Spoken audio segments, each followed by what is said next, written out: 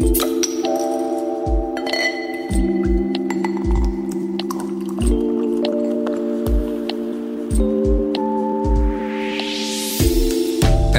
16, everybody. We are here. Sweet 16. Yeah. Who's throwing us a party where we all get new cars? I'm seeing a missed opportunity for live party taping here. Sweet 16. Yeah. Man, I miss the days of MTV. I used to get home after school, just grab a can of pop from the fridge downstairs, plop myself on the couch, and then just start watching like Rob Dyrdek's Fantasy Factory on MTV. Oh, yeah. Yep. I remember that. Right. I'm surprised you're rolling with the MTV because I much preferred Much Music, but I mean, like, it was weird. Oh, Much Music was good too. Well, you know, but I lived and grew up in the States, and then summers came up and to the grandparents' place in the Okanagan and watched Much Music all the time up there. Loved it because they actually played music. It's so weird to think that like you'd have to watch like a hour-long program to see what like the top 20 hip hop hits are. Yeah. You spend like an hour. You're like, I learned about 3 new songs today. But like, so true story here. Since we last taped, I actually did have a chat with some friends about Much Music because an anniversary came up for an album that really, I think, really defined my musical taste and still does today. It's one of my top 3 albums, and that would be Prodigy, Fat of the Land. It was their 25th anniversary of that album a couple weeks ago. And I remember the first time seeing the music video for Firestarter on Much Music. So yeah, I don't understand anything of what you just said, but you're gonna have to send me like I'm like, sorry, Britney Spears, Backstreet Boys, and do not comprehend. You don't know that song, Chris? No. You probably do. Yeah. I probably heard of it. Yeah. I was more of a Sum 41 guy back in like elementary school, even high school, even now. But I digress. Yeah. You're like, I need to quickly compile this guy a playlist. Like, this is tragic. Yeah. And this is what the people came here for. Anyway, I'm Aaron of the Cascadian Beer Podcast. That was Chris. That was the big Sum 41 fan back in the day. And then Luke, who are you, putting on repeat in the CD player there in high school? In high school, I had the Coolio Gangster's Paradise CD that was just always spinning in the old Discman. So that was a big one. Followed by Dangerous Minds, the soundtrack. Right. This sounds you guys sound way cooler than me. I got to get my life together. Do you guys remember carrying around the like portable CD player though? Because yes, walking up to class with that and like just putting that on your desk and then throwing some tunes on as you're like doing long division was probably one of like my best childhood memories. Like, wait, are vibing out to what your own little mixtape as you're like doing math? Are you talking about a portable CD player or like a Discman? Like one that would fit in kind of the palm of a very large hand, or like a boom box very that large takes back CDs? Pocket in your pants? No, a portable one. Just blasting like your favorite little tunes, just like so the whole class is distracted. Yeah, that's a power move. So on the school bus, I sat in the back and I got a bunch of headphone splitters and basically made my little radio station with friends on the bus from my CD player. It was just meant to be, eh? It was just podcasting. This guy started his radio station in the back of the bus. and then it got super cool when I bought the first MP3 CD player. So you could load up like 3,000 songs on one disc. And then I printed them all into folders because like there was no file name that came up on the LCD. It was just the number of the folder and then the number of the file. And so then I had this spreadsheet and it's like, all right, what are we doing? Then I had to click everything as certain series to then play a song. That's funny. Those early MP3 players were so ugly too. Oh yeah. Like this was perfectly square. Like this thing was, I remember having one because like my parents were like, we're not getting you an iPod yet. Like these things are ridiculously expensive. And like, I don't even know if like they believed in the technology yet. They're like, CDs are still fine. You guys already bought all these CDs. But I remember like sitting in the back of a van, like on a volleyball trip. And I'm like looking at my little like no name MP3, still great, worked fine, enjoying my tunes. But then I look over and my buddy's got like the brand new iPod with like 4,000 songs on it. And I'm like, yeah, mine holds about 150 songs. I got to delete like every time I load up a new song. Yeah, tough times. The most underrated bit of audio gear in that era, because like I didn't get the iPod right away. I was full on mini disc player. Oh, like, mini disc. I love mini disc, man. How many songs could you fit on a mini disc? Well, so they changed because there was the analog one, which was the Generation 1, which was like 70 hours. And then, then it got to thousands of songs once they brought in the MP3 format with it. So yeah, I never did the mini disc. I went from MP3 CDs to I got the first iPod mini, and I was so cool, at least to myself, when I bought it. But yeah, it was is that the one that maybe like 1,000 songs clip on your like waistband? Yeah, actually it was. It came with like a special holder. I remember that now. Yeah, that you mention it. But yeah, I think it was the one that came in different colors that all the when they started those commercials of people dancing on the colored background. So Apple recently, it's like a total throwback, but they brought back that ad campaign, but they like refreshed it. So those like billboards and like you mentioned the commercials where it has like the kind of person in like a black silhouette and then just like the pop of color in the background. And then you just see they're like, because the big thing was like they had the white headphones, right? So the commercials were all about like the white headphones and you could just kind of see the earbuds. Yeah. So now they've refreshed it. Now it's the same kind of ads, but they've just got the AirPods. Mm-hmm. And it's a total throwback. But they're super, like you see it and you're like, it just reminds you of those TVs when you're a kid. Well, yeah, but like that's, if you look at the actual marketing behind that product, it's brilliant because it was a black silhouette of a person and then it was the white outline of the earbuds. And of course, that could be you, right? And you want it to be you. Man, everybody's getting everything. They're getting a history lesson of music technology, and marketing advice right now on this show. And we haven't even talked about beer yet. So we're just a wealth of knowledge here at the Dregs. Yes. Well, guys, we went to Vancouver Craft Beer Week and, we did some interviews while we were there. We did. But yeah, we're going to review some of those clips. But yeah, I mean, I think we were pretty excited. Start the day and let's go back in time. All right, P&E hit pre-open. What is a hit? A hit? It's a segment. It's a news term. It's a newsy term. Like we're just doing a little intro saying like we're Yeah. All right, guys, I'm excited. We are on location. Where are we, Luke? Where am I? I don't know. This is a long way away from US, but I made it here. He's confused. It's not US. Where am I? We're at the P&E, the exhibition grounds. Is that right? Fucking right, man. VCB dub. Let's go. Doors are about to open in 2. And everything's laid out. The weather looks like it's threatening to rain, but I mean, this is a comfortable temperature. To be honest, it's kind of perfect, I think, but we'll see what happens. Yeah, man. It's a nice day out. We're excited. Tons of fucking booths set up here today. They're doing sound check at the stage. It's gonna be a fun day, man. All right. Well, let's wander around and go find some friends. Sounds good. Let's do it. Oh, we were excited. We sound like kids who are like going to like the first day of school, just like nervous excitement. Just like, right. All right, let's go make some friends. Their first time out trick-or-treating or something. Yeah.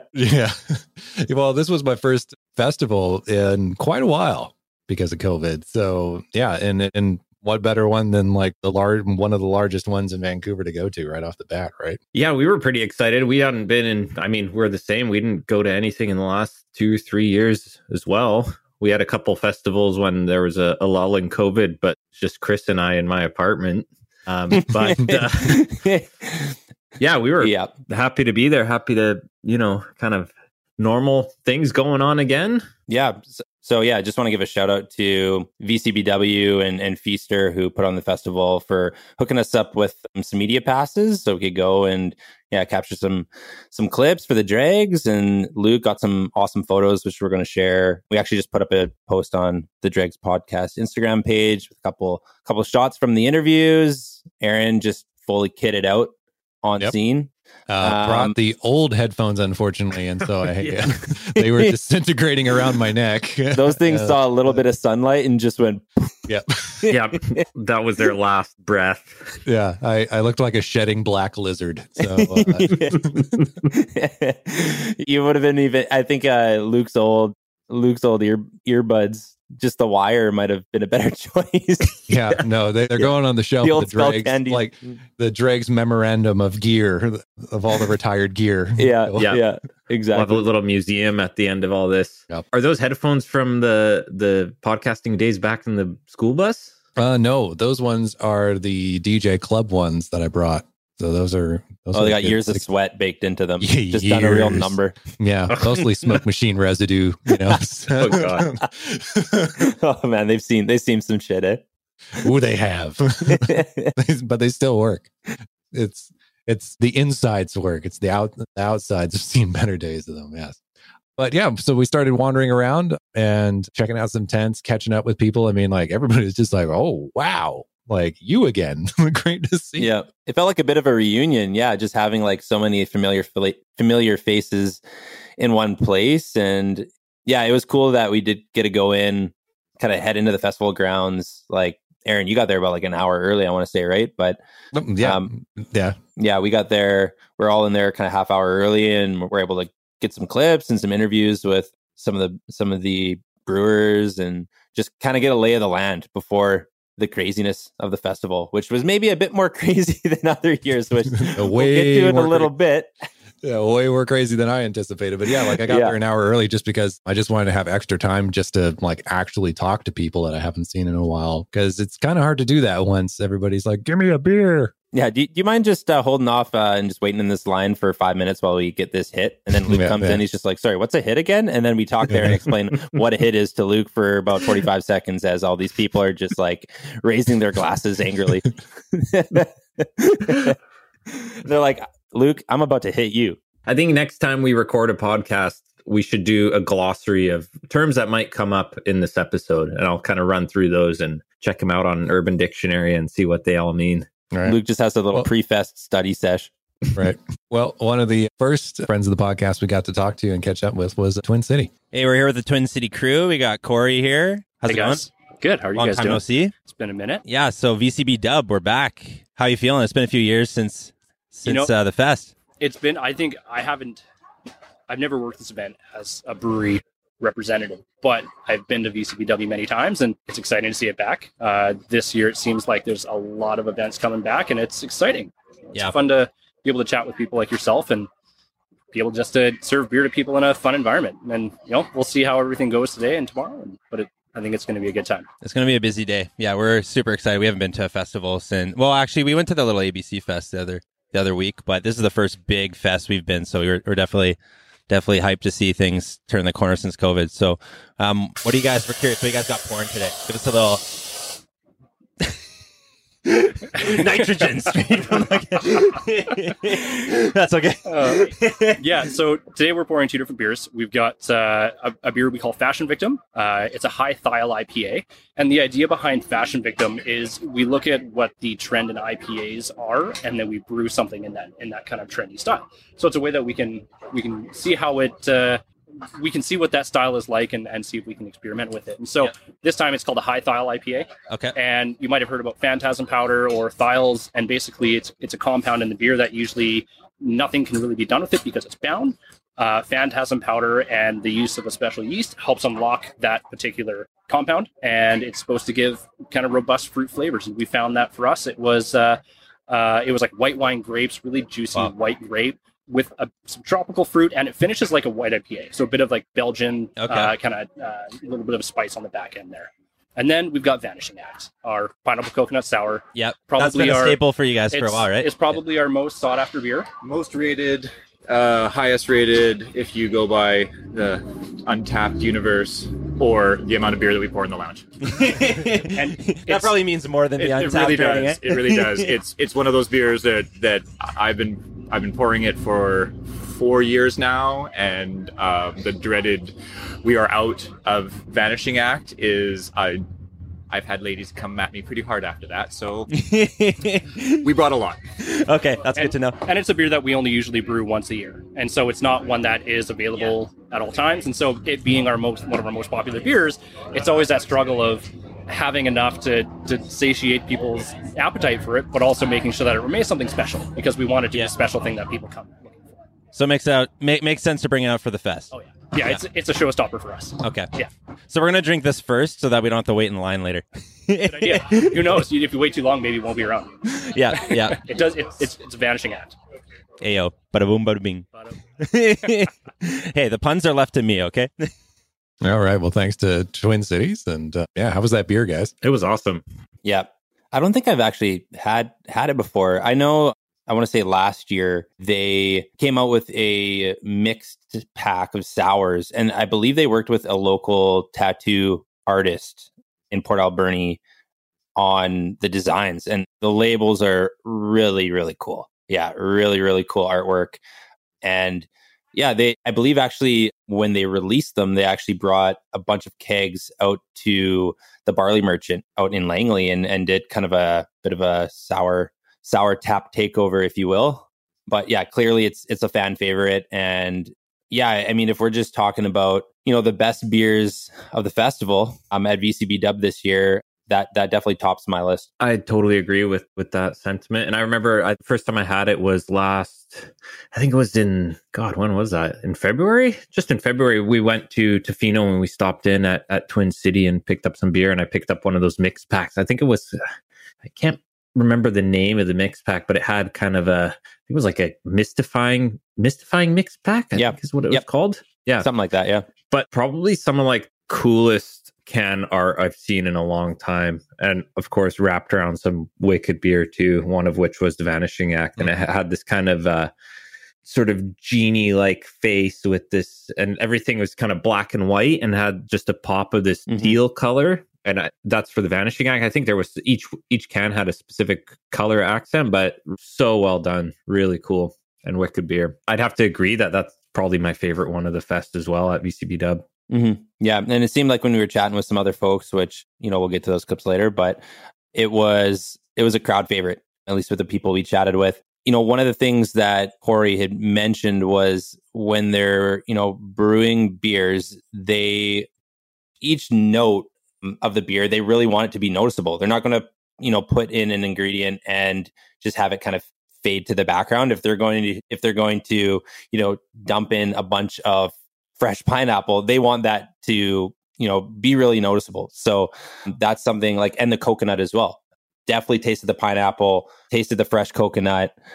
It was a really well-rounded beer. And yeah, like we look back, when we went back for seconds, you looked at the line and are like, I don't think we're going to get any more. Like it's going to be gone by the time we get to the front of that line. I'd like to add that, they do put a ton of each of those ingredients to make it really taste like what they're saying it is. But something about it was just so well balanced and just dialed in that, there was a lot of flavor from both of those ingredients, but they just kind of intertwined and worked so harmoniously together that it was just perfectly subtly intense sort of thing. Does that make any sense? What's a hit? No.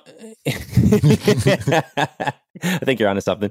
It seems like coconut though is it's kind of on the come up with craft breweries in BC. We're seeing a lot more coconut IPAs, like not the Strathcona, the Superflex one comes to mind. And that one is way more intense coconut. They literally call it, I think, coconuts. But seems like there's a lot of coconut infused beers, which I feel like you have to use a lot of coconut, for it to become noticeable. It's kind of a subtle flavor, right? But I don't know, it's kind of a cool take on some of the other styles. All right, with friend of the podcast, Liam from Slackwater. How you doing? Hi, Aaron. I've missed you. I missed you too, man. It's great to see you down here. What did you just pour, Luke? I just poured in my brand new fruit sour, the Intense and Porpoises, which is tangerine, blood orange, mango with vanilla and a sprinkle of lactose. Right. Luke, what do you think of that beer? It's fantastic. Nice and juicy and fresh. Really good. It just came out last week, I think. All right, cool. And then, Penticton, you have plenty of space up there. How many seats are you at now up there? 232 between inside, upstairs, downstairs, and then another 55 between both patios. All right, we'll have to come up and visit you. Thanks, Liam. Good to see you, buddy. So yeah, Slackwater, good friends of the podcast. So great to see the crew. And their tent was pretty busy throughout the day too. And they were kind of in the back end of the lot as well. Yeah. That was good to see. They were in the shade actually, which was kind of nice. Big win for them. Yes. Yeah. Yeah. Imagine if you're standing there and they were on the whole grass and shaded area under trees. Yeah. Yeah. That was a choice spot. I also noticed at their booth, there was probably the first sighting, at least for me, of a Dregs podcast sticker. Yeah, we got a very special delivery there, and we were all set. And yeah, We passed out a lot of stickers, but shout out to Liam for being the first to slap it on a brewery booth. So it is on his official Slackwater brewery booth now. So you'll see that Dregs podcast sticker around. Yeah, that was pretty sweet to see him do that and just rep it, But also, I want to give a shout out to Luke for designing those, man. I mean, that was a great job on your part, man. This came out nice. It's almost like he's a graphic designer or something. Self-proclaimed, maybe. I got that all done through Fiverr. Yeah. But Luke, did we go with the glossy or the matte finish? Tell the people, paint them a word picture about our amazing stickers that they need to ask us about. We got a 3-inch round, no kiss cut. On a kiss cut on the back of a sticker is what makes it easy to peel. So unfortunately, these are kind of a pain to peel off, but you really got to work. You get used to it. You get used to it. And that way you get to spend a lot more time with the stickers. So before you stick it to wherever you're sticking it, you get to really, take in the beauty experience. It makes letting go of it easier because you've been staring at it for 20 minutes while you're trying to peel the back off, and you're just like, let's get this thing off. Classic black, white, and yellow Dregs branding. We got a couple shout outs to our website and our social handle, and that's about it. And I think we got the extreme adhesive, so if it touches anything, it's not coming adhesive off. There's a good chance that whatever the sticker is on will, disintegrate before the sticker does. So careful. Right. We have to find a few of those like vans around the city that have those cars that there's a couple of them in the city that are completely covered in stickers. Yep. We have to find these and just subtly stick a Dreg sticker on them. The owners won't even notice, I'm sure. It's not like they've lost track at this point what's on the outside of their vehicle. Should have done it over the weekend when I was down there, but the telephone pole out of faculty, all the stickers are gone now. The last remaining sticker that was there was Growler Girl, but unfortunately her sticker is now fallen off as well. So I need to start it again and we'll test the ultimate durability and extreme adhesive of the Dreg sticker. Putting it to the test. I actually got the regular adhesive. It was about $15 cheaper. So not to worry for the victim that is the Slackwater booth. It should peel off. Maybe a little bit of goo gone. They ripped it off as we walked away from the booth. They're just like, get this shit off. Should say though, we should put the call out there. We regularly ask our listeners to head to the dregs.beer website and drop us a little voice memo. Ask us a question for a future episode. So just put the call out there. If you drop us a voice memo, we may or may not give you a sticker, and it might be pre-peeled. Save you about a half hour of work. Yeah, exactly. Yeah, pre-peeled on the outside of the envelope that we send it to you in. There you go. And then you can hang that envelope in your living room. #art. Yeah. All right. Well, we wandered around and we stumbled upon some friends of the podcast as well who were responsible for this year's beer for VCBW. We're with the main man, Mr. House Funk. How you doing, Darren? Doing lovely. How you doing? Great. It's great to be back at the festival. It is. It's nice to see Vancouver Craft Beer Week back again after the hiatus. This is the quintessential beer festival for BC, so it's nice to have it back. And I will say, when you first set up here, the first time, your slushy machine was all the rage, and you brought it back. We did, yeah. When we were here last time in our first year, we had a hell of a lineup, and it was, I think, largely due to the fact that we were doing slushy machine. So we figured, why not bring it back? And we brought back Funk Juice Mango Guava and Funk Juice Pineapple Coconut, and they're on either side. Yeah, tasting pretty good. Yeah, I'm stoked on the slushy. I've walked into a 7-Eleven recently just to find out this was up in Osoyoos where it was like 35 degrees that day.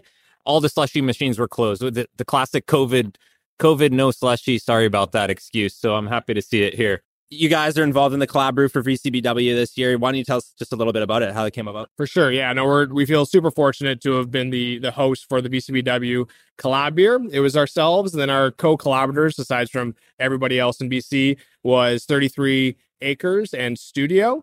We brewed a hoppy saison. So we had French saison yeast from Escarpment, dried the beer out really nicely, some good phenolics.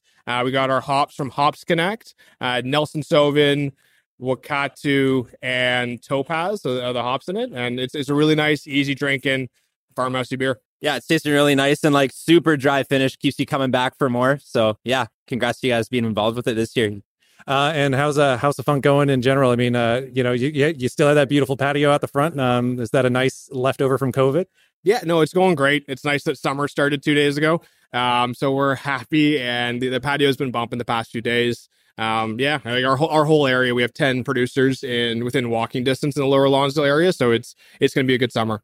All right. Thank you very much, sir. Have a great day. Awesome. Thank you. And that beer was really good. I mean, if we're talking about honorable mentions, the collab beer was really nice. It was quite unique from what some of the other booths were pouring. Hoppy Saison. That's not like a style I would go to a beer store and be like, it's a Hoppy Saison night tonight.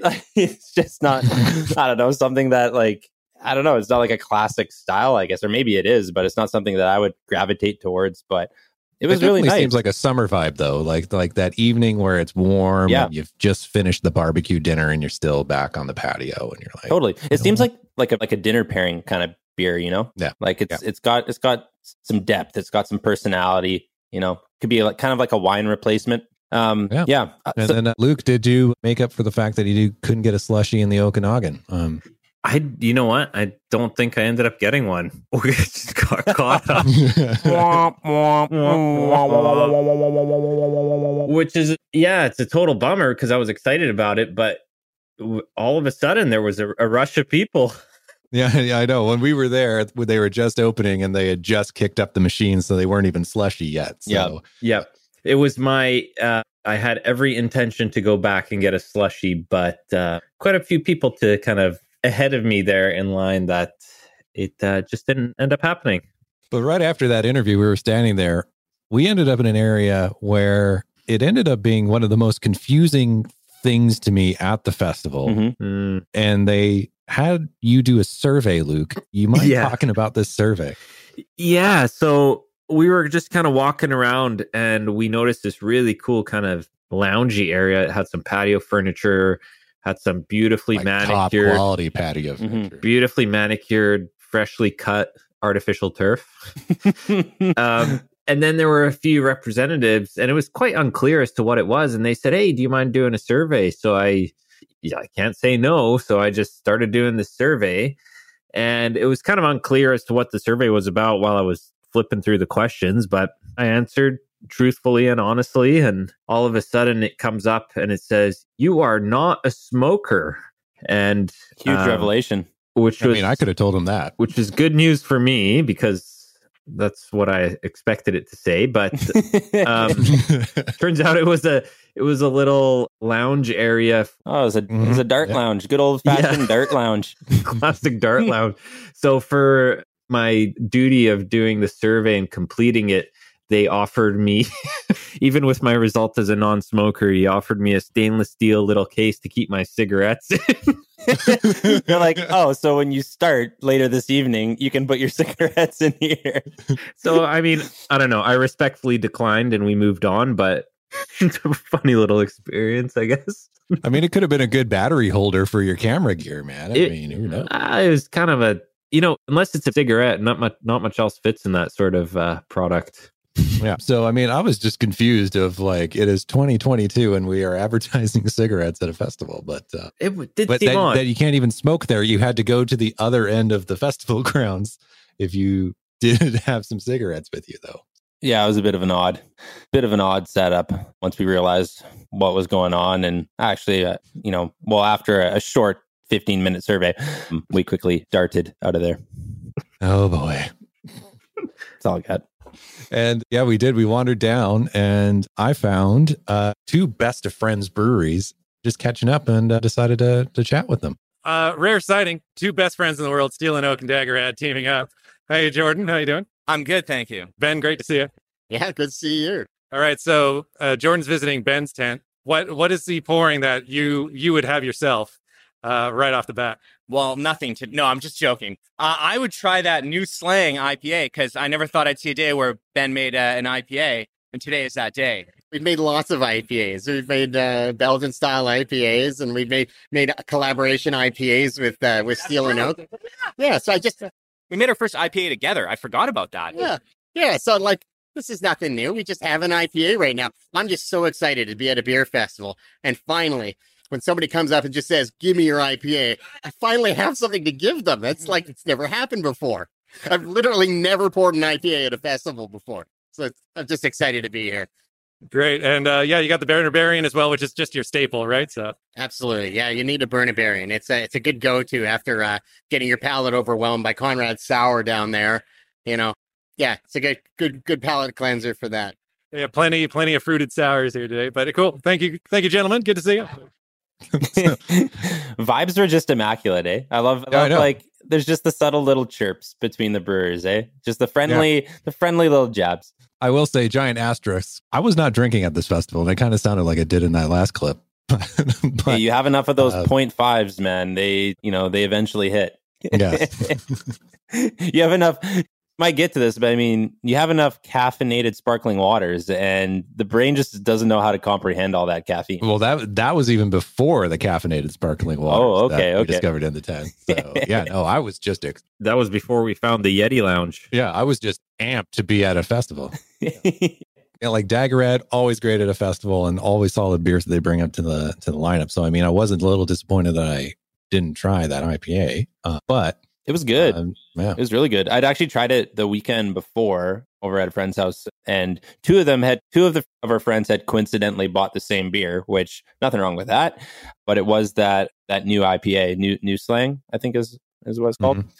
And similar to what Corey mentioned earlier on the podcast about that Twin City beer, it was this kind of biotransformed IPA, which seems to be the new slang amongst IPAs. And they're really interesting, like super fruit forward. It's just kind of the way they describe it kind of sounds like a crazy experiment that just works out wonderfully. But I wonder if this is like kind of a new trend in BC craft beer. Are we going to see more breweries doing these biotransformed IPAs? And I haven't had one myself. So I'm just curious, Chris, like what is different from that compared to like a regular IPA? Well, it's really a transformative experience. Right off the top. And I mean, I don't have a biology degree, but I was transformed.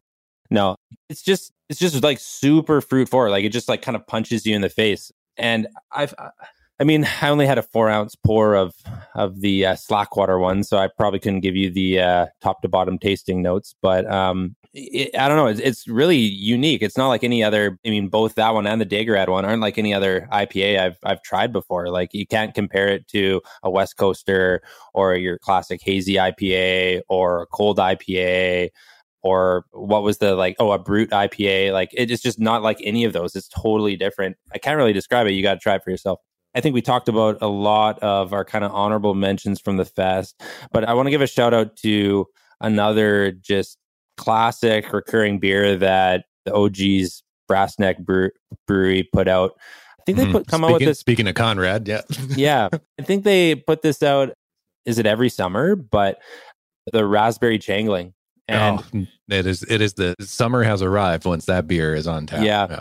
And whenever like the odd time I go to Brass Neck, I'm usually looking for that one in the summer. Mm-hmm. But yeah, it was just like pleasant surprise that they were pouring it at VCB Dub. And I'd had it before, but like every time you have it, it's just so damn good. It's so damn good. So like even amongst all the other new beers that we tried at the festival, it still was like one of the top ones. Another thing, like you think Summerfest and you're not maybe thinking like heavy beers, strong beers, dark ales, but we tried a couple pretty damn good dark beers at VCB Dub this year. One of them was the John Mitchell ale in memory of John Mitchell, one of the kind of grandfathers of craft beer in BC. And that was brewed, I believe, in collaboration with KPU Brewing School. And was Russell Beer involved in that one as well? Well, yeah, I believe they were. Yeah. Yeah.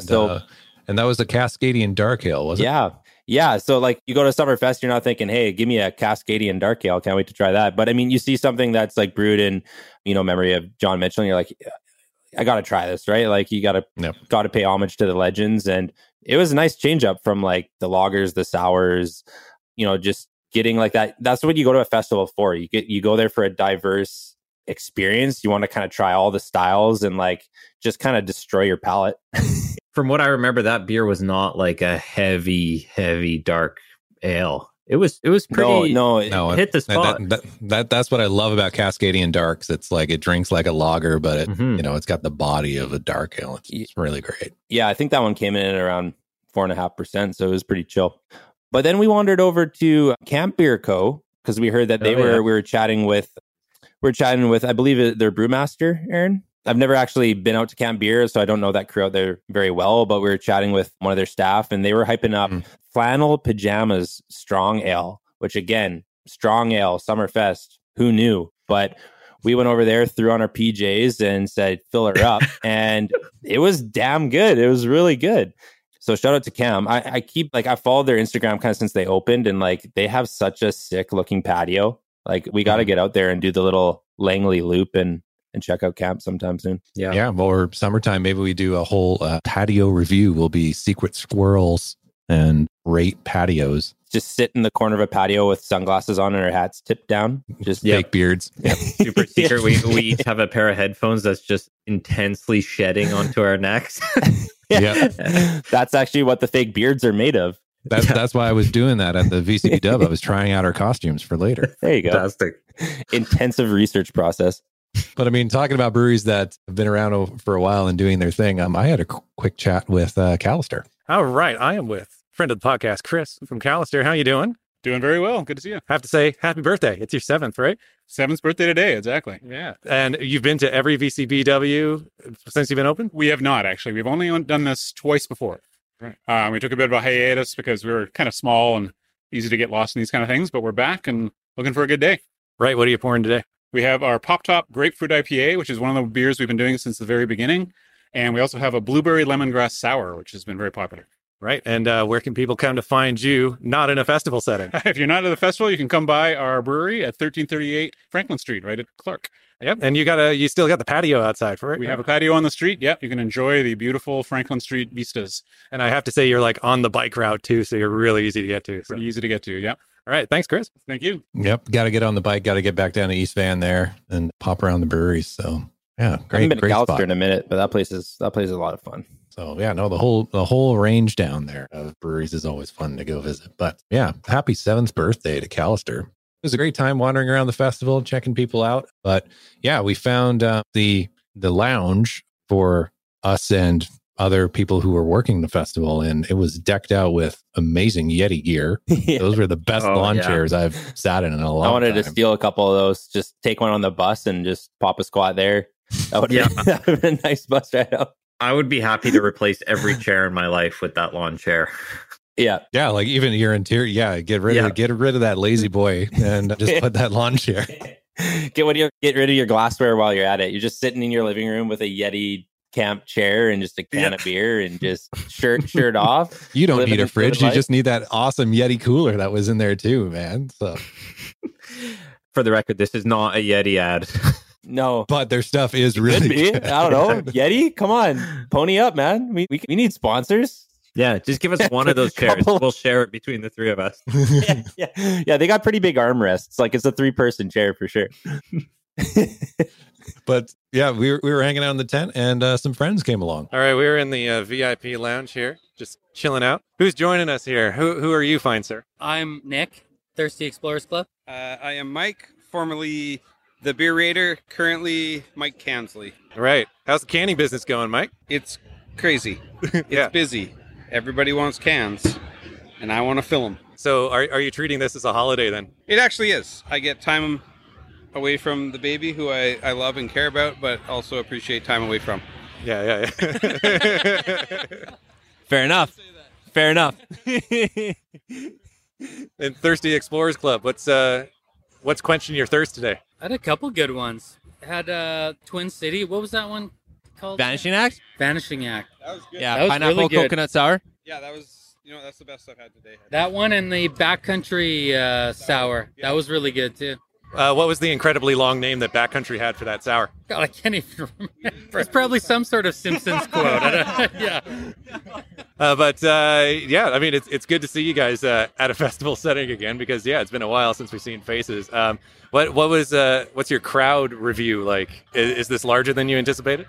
It's definitely larger than I thought, and it's kind of weird, right? Like post-COVID, or I guess we're still in COVID, but you know what I mean. Like it's weird being in a crowd this large, but it is at the same time it's pretty cool. But I mean, I feel like these beer lineup lines are longer than the last VCBW. I don't know. Maybe I'm on my own on that one. What do you guys think? There's more people in here. I feel like they've let a lot more people in this time. Chris, Luke, Luke, what's been your standout for the day? I think I have to agree with the Twin City Vanishing Act. And it's probably vanished by now, so hey yo. See what I did there? Hey yo. I think they set me up for that one. But what did we also had something from Slackwater. It was speaking of Vanishing Act, I just popped in and said hi to Liam. They're almost out. So yeah. Oh really? Damn. Yeah. You better get back there. I'm a little antsy here. I got a bit of FOMO worked into my genes here, so I'm looking at these lines and I'm starting to get anxious and nervous that I'm not going to get to try some of the things I want to try. Not that even I know what I want to try, but I'm just... You want the option. Crowds make me panic. Yeah. I want to give a shout out also to the John Mitchell Cascadian Dark Ale. Yep. That was solid. Really enjoyed that one. From KPU, yeah. KPU, and I think, did they brew it in collaboration with Russell Brewing? I believe so. Yep. But also, shout out to KPU, who has 2 booths here. 2 booths? Yeah. Yeah, that's awesome. Yeah. So see, they just seem to be doing more and more, getting bigger and bigger, getting more people interested in brewing in general. And proof that the children are our future. So they're, yeah, exactly. They're training. And if you get the cornhole in one shot, you get a free scholarship to KPU. So go check it out. So forget about your grades. Just get really good at cornhole. And if it takes you 2 shots, you get a pair of sunglasses. Yeah. It's scholarship or a pair of sunglasses. There's no in between. It's all upsides, man.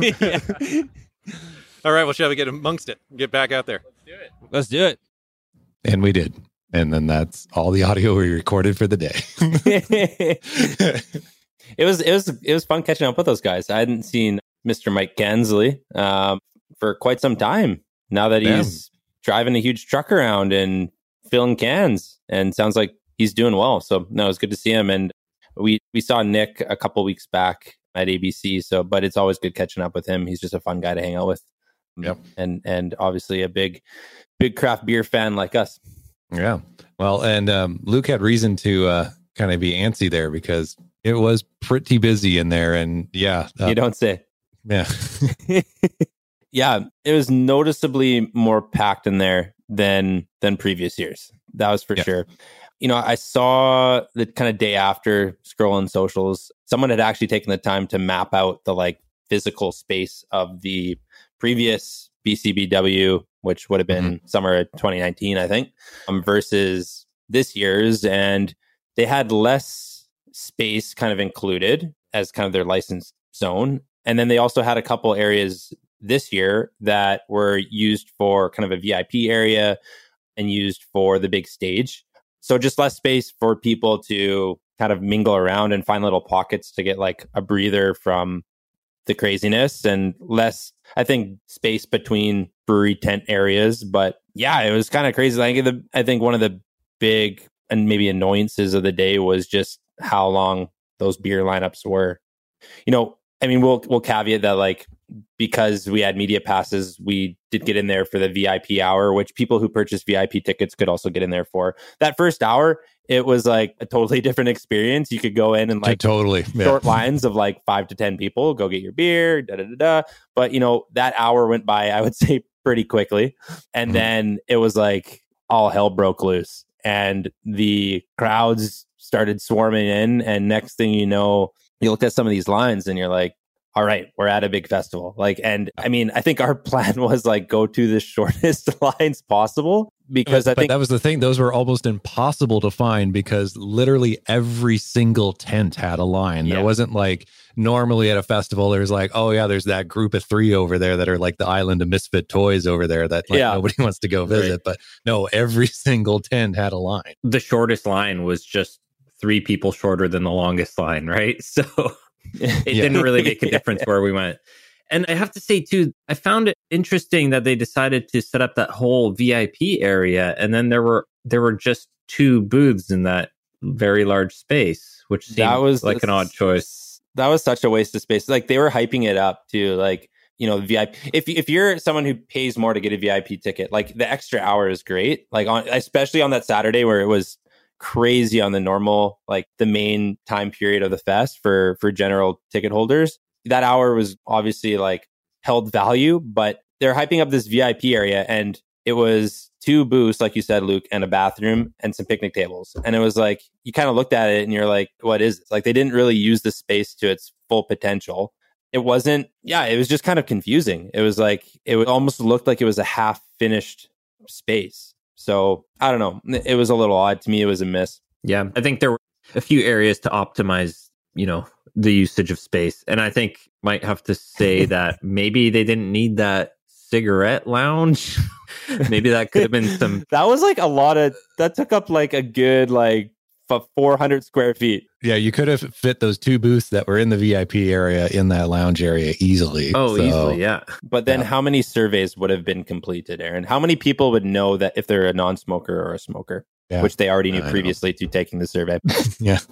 I will say the food area I did find a little bit smaller than normal. Like it was seemed really compact in that space. And then I gotta give a shout out to Salties, and sorry guys that you had electrical problems and they couldn't even fire up their booth, and that was just so gutting to see that for them. So that's brutal. That was like the one place I wanted to go to as well, just because I had Salties like a few months back, and I was like, these lobster rolls are amazing. But I did see I saw some social posts from the Sunday, and it looked like they got things back up and running again. So they fixed the electrical issues, which is good to see, because I mean, that's obviously a bit of a hit to the business, missing out on like the huge the one day of the festival. But like the food option for how many thousands of people are there, they had like 6 or 7 food trucks, and it was all in one spot. So you had to kind of all go to this one kind of area that was kind of near the front where people entered, kind of that top terrace area. And like the food vendors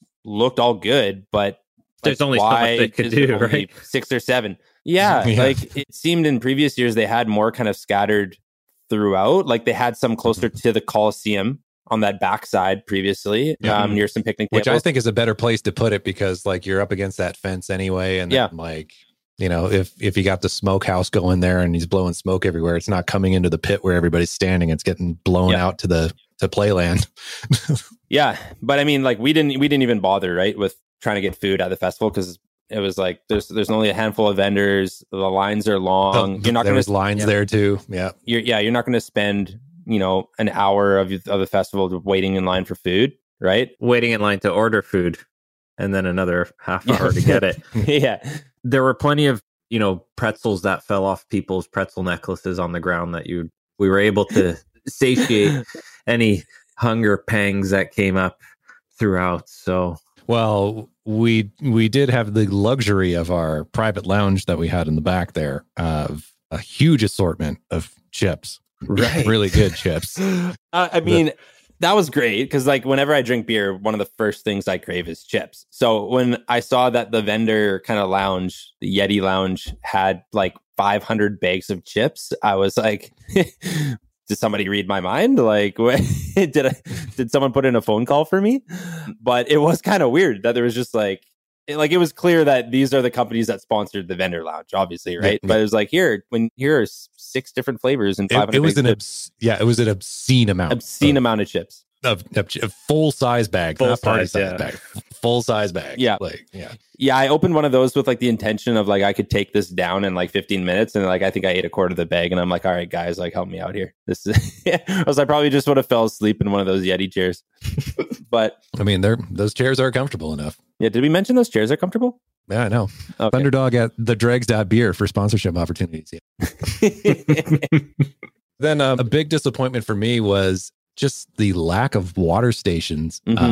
Like it was a hot day. It was very humid. Yep. And I just think any festival anywhere should have free water. Yeah. That's just kind of a basic thing that I think that should be available, especially when alcohol is involved, because you need to hydrate. Yeah, or at least low cost water. Like they were charging people $3 for a water bottle if you could find one. Like I looked over at one point and I just saw this like pallet of water bottles that were like kind of ripped and shredded apart.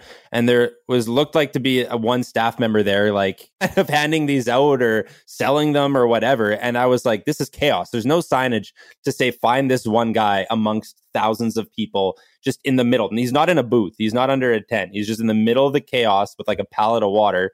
Yeah. Probably boiling hot water at that point. But yeah, it just seemed weird that like, I think we've got accustomed to like you go to events and there's like self-fill water stations, or there are booths that like it's very clearly marked like we're selling water, come have water. I think they mentioned in their socials and like statements, and we'll get to the statement in a bit, but that, you know, you could go up to any of the breweries, any of the booths, and they'll pour you water. But that wasn't made clear at all. And they're using that water to rinse people's cups. Right. That's why they have that water. And are they going to, everybody who goes up to the front is going to get a glass of water, drink it in front of them. They'll wait for them to finish their water and then refill their cup with beer. Like those lines would have been twice as long. So to me, that doesn't really check out. Also in the chaos of, you know, just organizing stuff, like, so those pitchers of water were specifically to rinse out people's cups. They're not water for the staff. And there was some tents that weren't getting any water given to them. So I ran back to the vendors lounge and like just filled up my bag with water and just started passing them out to some of the vendors, because good guy, Aaron. Like nobody was bringing them water. And it's like, you guys are like, I could see you sweating through your shirts and you've just been nonstop for 2 hours. Like, here, hydrate. So yeah, definitely a few like basic misses there, basic necessities of a lot of it boils down to staffing, right? And apparently they mentioned in their statement. Do you want me to just read the statement? I think that'll probably let's set the scene to what they said here. Let's paint a word picture, as Aaron often likes to say. So the day on Sunday, day after Saturday, no duh, but leading into the second day, as the world turns. I know my way around a calendar. VCBW though on the Sunday, they released a statement in the morning before day 2 of the fest. And I'll read this out, and I think you'll get a sense that there was quite a few people voicing their issues and frustrations with the Saturday event. So they said, thank you to everyone who attended VCBW yesterday after a 2-year hiatus post-pandemic. We acknowledge that some of you faced challenges yesterday and had to wait longer than anticipated. As seasoned event producers, we had prepared in case issues arose, but we faced unprecedented and unfortunate staffing shortages yesterday, which significantly affected the entry lineups.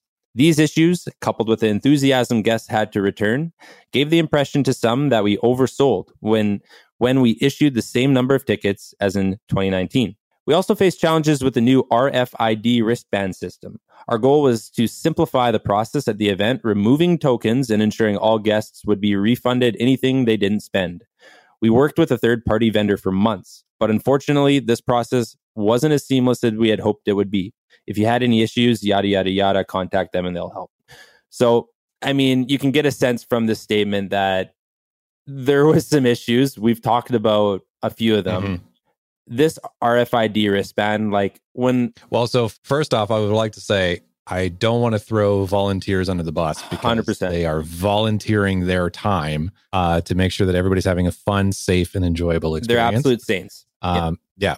And so there's that. I think the biggest bottleneck of the day was these new wristband systems. 100%. Because there was issues when we got there, like when even we had undivided attention from a number of staff for us just to activate our own wristbands before anybody else entered the park. They were a little buggy. Or just not super intuitive, right? Like you go up. So they had I want to say 40 or 50 kind of tablets when you entered in to make think of like a pop-up like self-checkout at a grocery store, right? You go up and you kind of sync up your credit card and ticket that you've kind of preloaded and been issued prior to the event, and you sync it up with this wristband that they hand you when you enter, right? Yep. But they had, I want to say 3 or 4 staff members to help out with about 50 people who would be setting these up at a time, right? Like you go to a grocery store, there's one person for 4 checkout and when we checked in, there was nobody else coming in. So like I can only imagine just a swarm of people trying to go through that tent, activating your card, and then getting your glass as well. So, and they're all been waiting in line, probably frustrated, maybe dehydrated by this point. And also, they like haven't, I don't know, we've probably paid more attention leading up to the event than the average ticket holder so that we can just get in and start recording and yada, yada, yada. So it led to really long lines. A lot of people waited in line 2 to 3 hours, weren't even just kind of were fed up at that point and had left, right? And just said, you know what, I'm not going to wait and get in and enjoy an hour and a half to 2 hours of the 4-hour festival that I paid for, which is sad, right? Like, you know, if you pay for one of these events and you're probably just as excited as we were, you want to get in there and be able to enjoy it, right? Our hearts go out to those that couldn't actually make it into the festival, or maybe only were able to get in there for like an hour and not really enjoy it. I mean, hopefully you guys give VCBW another chance, although I think they've got to earn it and prove that they're going to make some serious changes. They have a lot of work to do. They're going to have to make some serious changes for 2023. I think to just win back the trust of consumers, right? I mean, immediately what I'd say is honestly, go back to tokens, man. Yeah. Go back to tokens. I personally prefer that because I can see, cool, I have 5 drinks left. Yeah. I got 5 tokens. I got 5 drinks left. And that was the issue. Like we preloaded our money, right? Like onto the system. And then when we go and we went up and scanned our drink, we're waiting to see like, oh, here's our balance. And this system they had, you couldn't see that. So you had no idea how much money you'd spent unless you're sitting there and you're writing down, I've had this many tasters, which nobody is doing. So as a user, except for that one guy that went hard on Untapped that day. Yeah, exactly. Every single beer recorded, rated, picture taken, caps off to you, sir.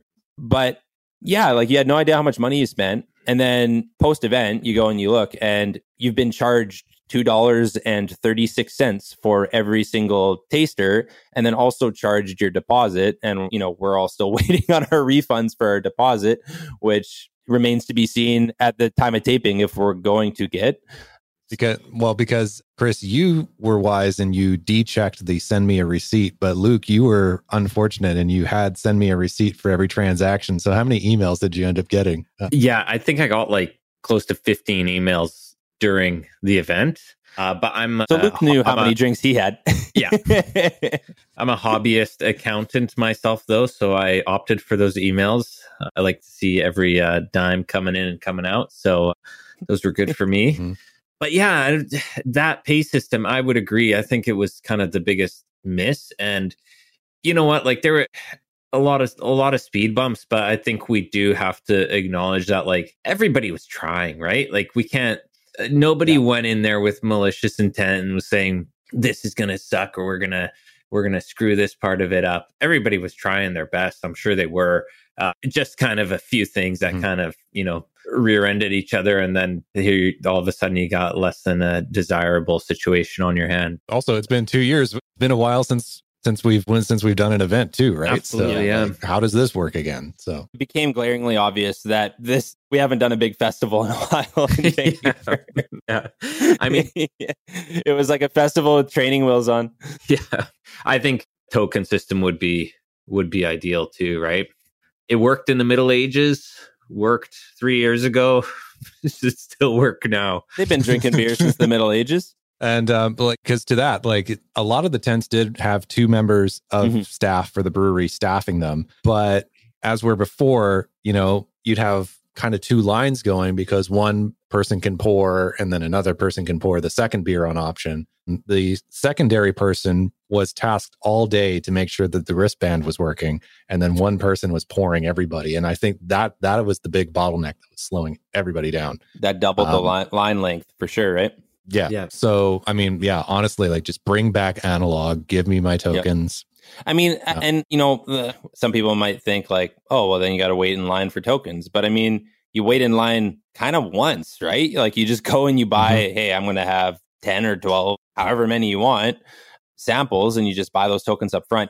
But like, even if you're not out of tokens, like in previous festivals, I'd look and be like, oh, I got 2 tokens left. And I'd give a quick glance to the token booth and go, oh, cool. No lineup. Boom. I'm over there. Cause that's the first thing I'm going to do. It was usually just long at the start, right? And then people are out and it's not like a constant lineup the whole time. And people just are scanning. People would print out tickets, or you'd have your little QR code on your phone. It's a quick scan, and then off to the token lineup you go, and that's it, right? Super quick. So and then how much do you want to do? Like, is it $20 or is it $40 because I'm buying for me and a partner that I'm with? Like it's the whole system is a lot easier, I think, when tokens are involved, and like it'd just be fast. Is it 1 or 2 tokens? Yeah, like so. I mean, there's no shortage of feedback. Like we've seen some pretty interesting threads on Reddit. If you look at the responses to these statements on Instagram and Twitter, like there's a very vocal group of people that had, subpar experiences to the festival and are kind of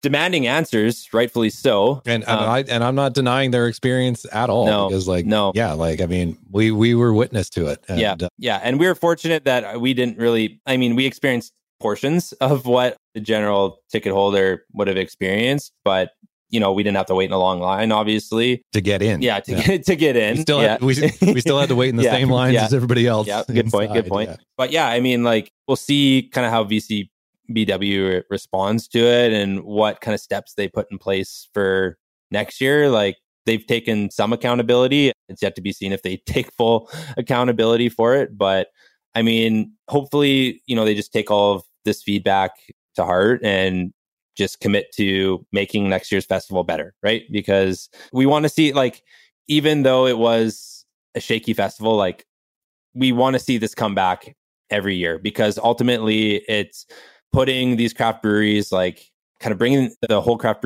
brewing community together. A lot of breweries that are coming from out of the Lower Mainland are getting to, showcase their beers to people that may not consider them when they're shopping at their local beer store. Or they may not even distribute down here too, right? Exactly, right? Yeah. So it's an awesome opportunity for them. Obviously, it's a big commitment to come all the way up to a festival and pour for a couple of days. But I hope they continue it, and it just, they kind of iterate on this year, and it gets back to, I think, where it's been. I'd really hope they bring back this kind of satellite events that lead up to it, because they call it Vancouver Craft Beer Week, but really it was Vancouver Craft Beer Weekend this year, where in past years we had some really cool satellite events that were a little bit more intimate and just kind of show the diversity of craft beer in this province. And, some of these events would focus on our particular style, pairing things with food. You get to go to, really cool watering holes around the city. One of our favorites was always the Forbidden Fruit Festival, which was held at Devil's Elbow for a couple of years. That was like a must attend kind of, and it'd be a nice, like, just precursor to the big festival on the weekend. And, I'd asked, like, hoping that they were bringing some of these events back this year, and it was kind of like, I don't think it's happening. So that'd be something I think that could bring back, and just also instill some confidence in us, and, like, going into next year's event, like, okay, like, get everybody into the festivities. And that's what they do in Victoria Craft Beer Week, right? Every year. Victoria Craft Beer Week is insane. It's more of, like, even more than a week, isn't it? Like 10 days? It's like 2 weekends? Yeah, it's like 10 days now. Yeah. So, big shout out to Joe Weeb and everybody else that puts on Victoria Craft Beer Week over there. Need to check that out when it comes back around, because there's the start event, there's like a special event. Huge shout out to I believe, oh man, his name just slipped my mind. I believe it was Ben, the head chef at Swans. One year did this amazing brewers brunch where he paired the beers that brewmaster Swans Chris did, and he came in and just made this amazing breakfast for us. And he actually made this hop hash for the hash browns. So good. That sounds amazing. Anyway, Luke, some closing thoughts. Like, what was a big thing that you think could use some improvement for next year? I honestly think just maybe scrap the whole VIP thing too. Like, we're all just in there trying to enjoy beer, and don't, that VIP section took 2 breweries and put it there, and you had to be VIP to get to those breweries. I think that was kind of a miss, because if you're not VIP and you wanted to try that, then you're kind of out of luck. I think, just kind of simplify, right? Like, back to the basics, back to the token, get rid of VIP. We're all just the same people trying to enjoy the same beer, and that's what it's about. Maybe early entry, like, probably still keep the early entry, but maybe just, Yeah, you could do early entry, but, like, I think Chris touched on this too. Like, this whole event, it's about the beer and it's about the people who are making the beer, serving the beer, and then the community drinking the beer, right? So like anything we can do to make that more seamless. And I think it's everything we touched on today. Yeah.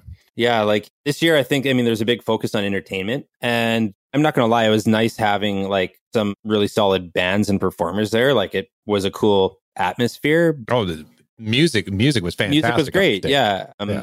Shout out to Benno and Soundclash, who played a song and the vocalist forgot the words and the band just kept playing.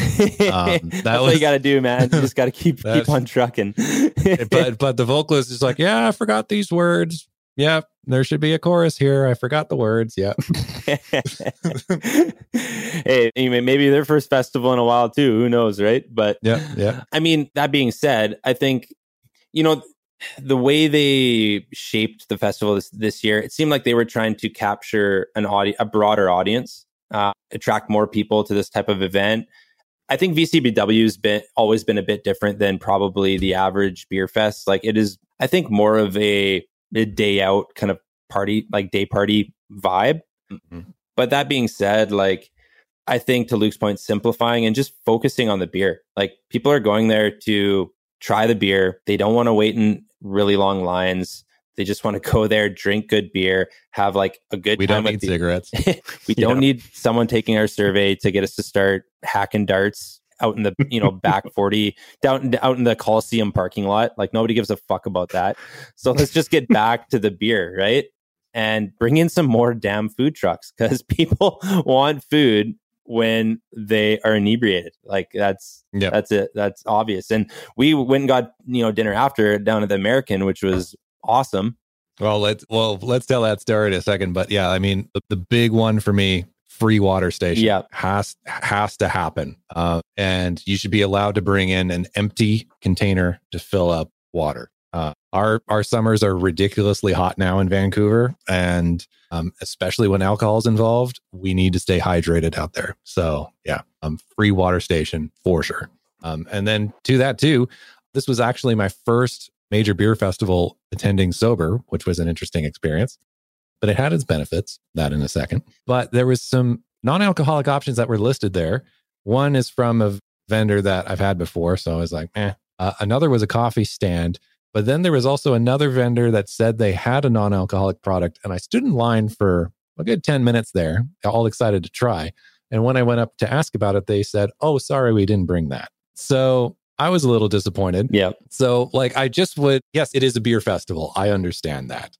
But like, free water, just something. But like also, if you're going to advertise that you're going to have a non-alcoholic product there and you don't bring it, kind of slightly disappointed. Yeah. So they could have definitely had a more diverse range of alcohol-free or low alcohol options, because even just like as we've discussed, on our podcast with Fiona from Sensorium, like mixing like alcohol-free beers in between alcoholic beers and ciders, right? Like just taking a little bit of a breather. And obviously, they're not promoting like people to drive. Like I hope that most people took transit or took an Evo out there or Ubered to the festival. But there for sure was some people that were there as designated drivers, I would imagine, and just giving them some more options, right? Like so they can enjoy the festival. Like we saw there was, I think, a little cold brew coffee like cart. And that was in the middle of the dance floor. Like it just in a super odd location. And then there was one alcohol-free brewery, and that was it, right? It's not enough, right? Like you've got to have some more options to give people that are choosing not to drink or just want a break, like give them an enjoyable experience. So they could do better there. But for me, the big thing, and I really hope the city would kind of mandate it for all events, is free water. I'm getting a sense, Luke, I don't know about you, that Aaron really wants free water. I'm starting to pick up like on it H2O. too.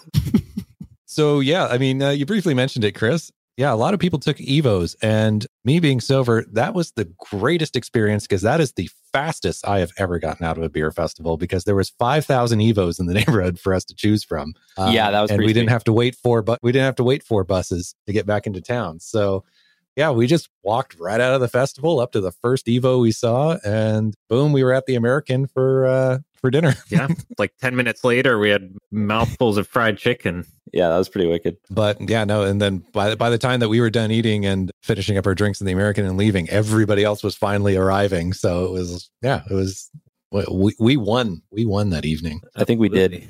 I think we planned it right. Yeah, shout out to Aaron for getting us home safe. Appreciate it, man. But yeah, I mean, overall, it was a great day. And the big thing for me is just connecting with people, seeing them again.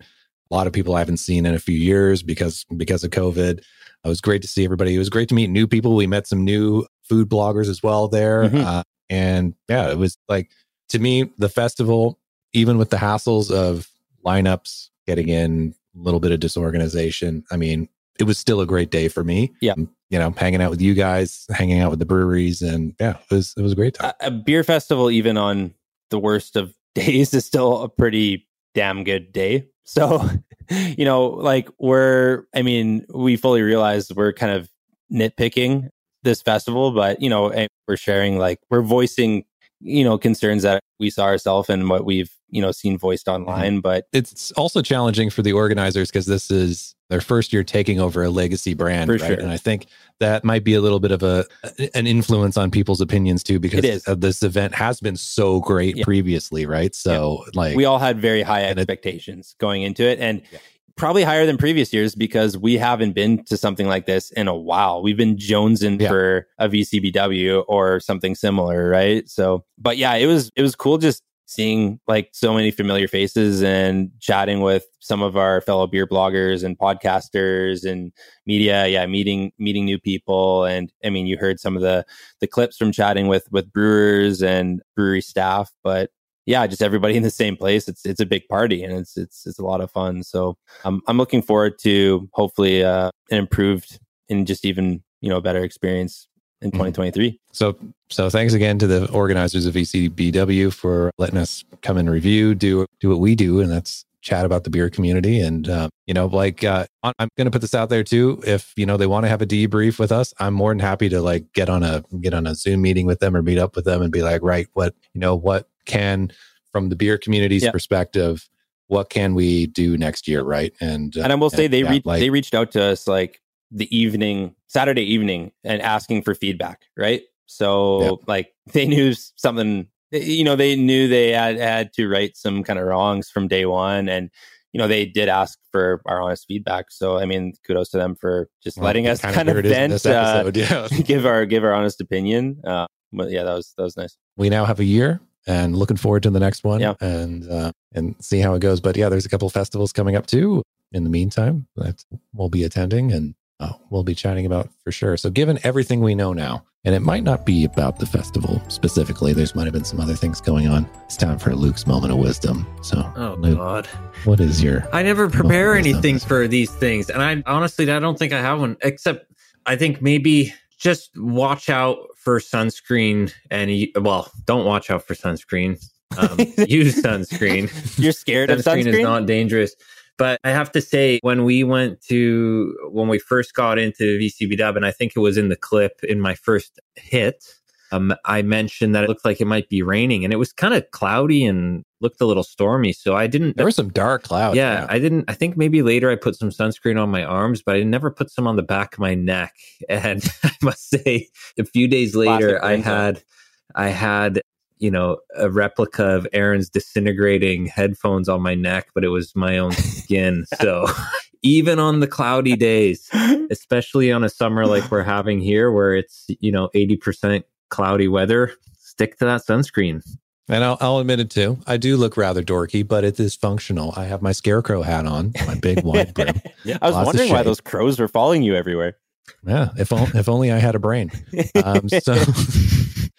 Yeah, nice wide brim hat. I'm fine because the back of my neck, first thing to go as well. So on a sunny day, we're all going to show up with those hats next year. It's going to be mandatory. The Dregs attire. Yeah.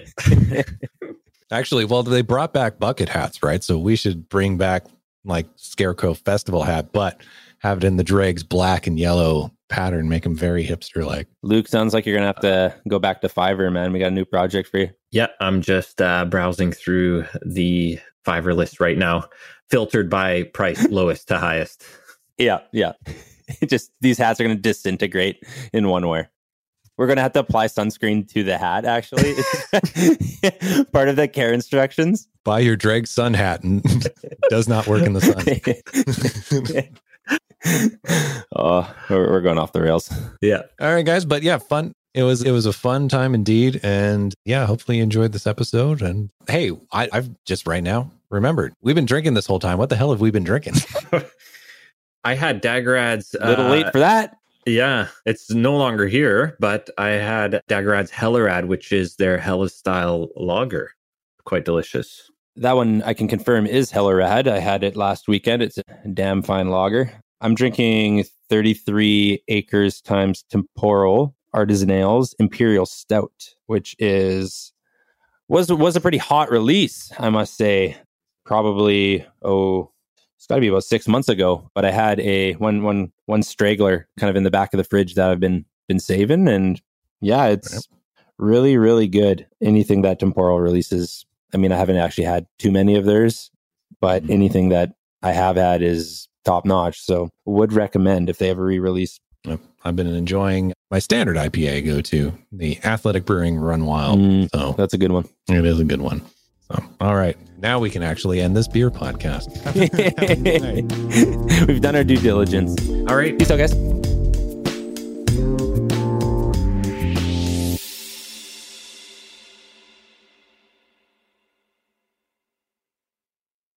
It takes a minute for me to get into this beer.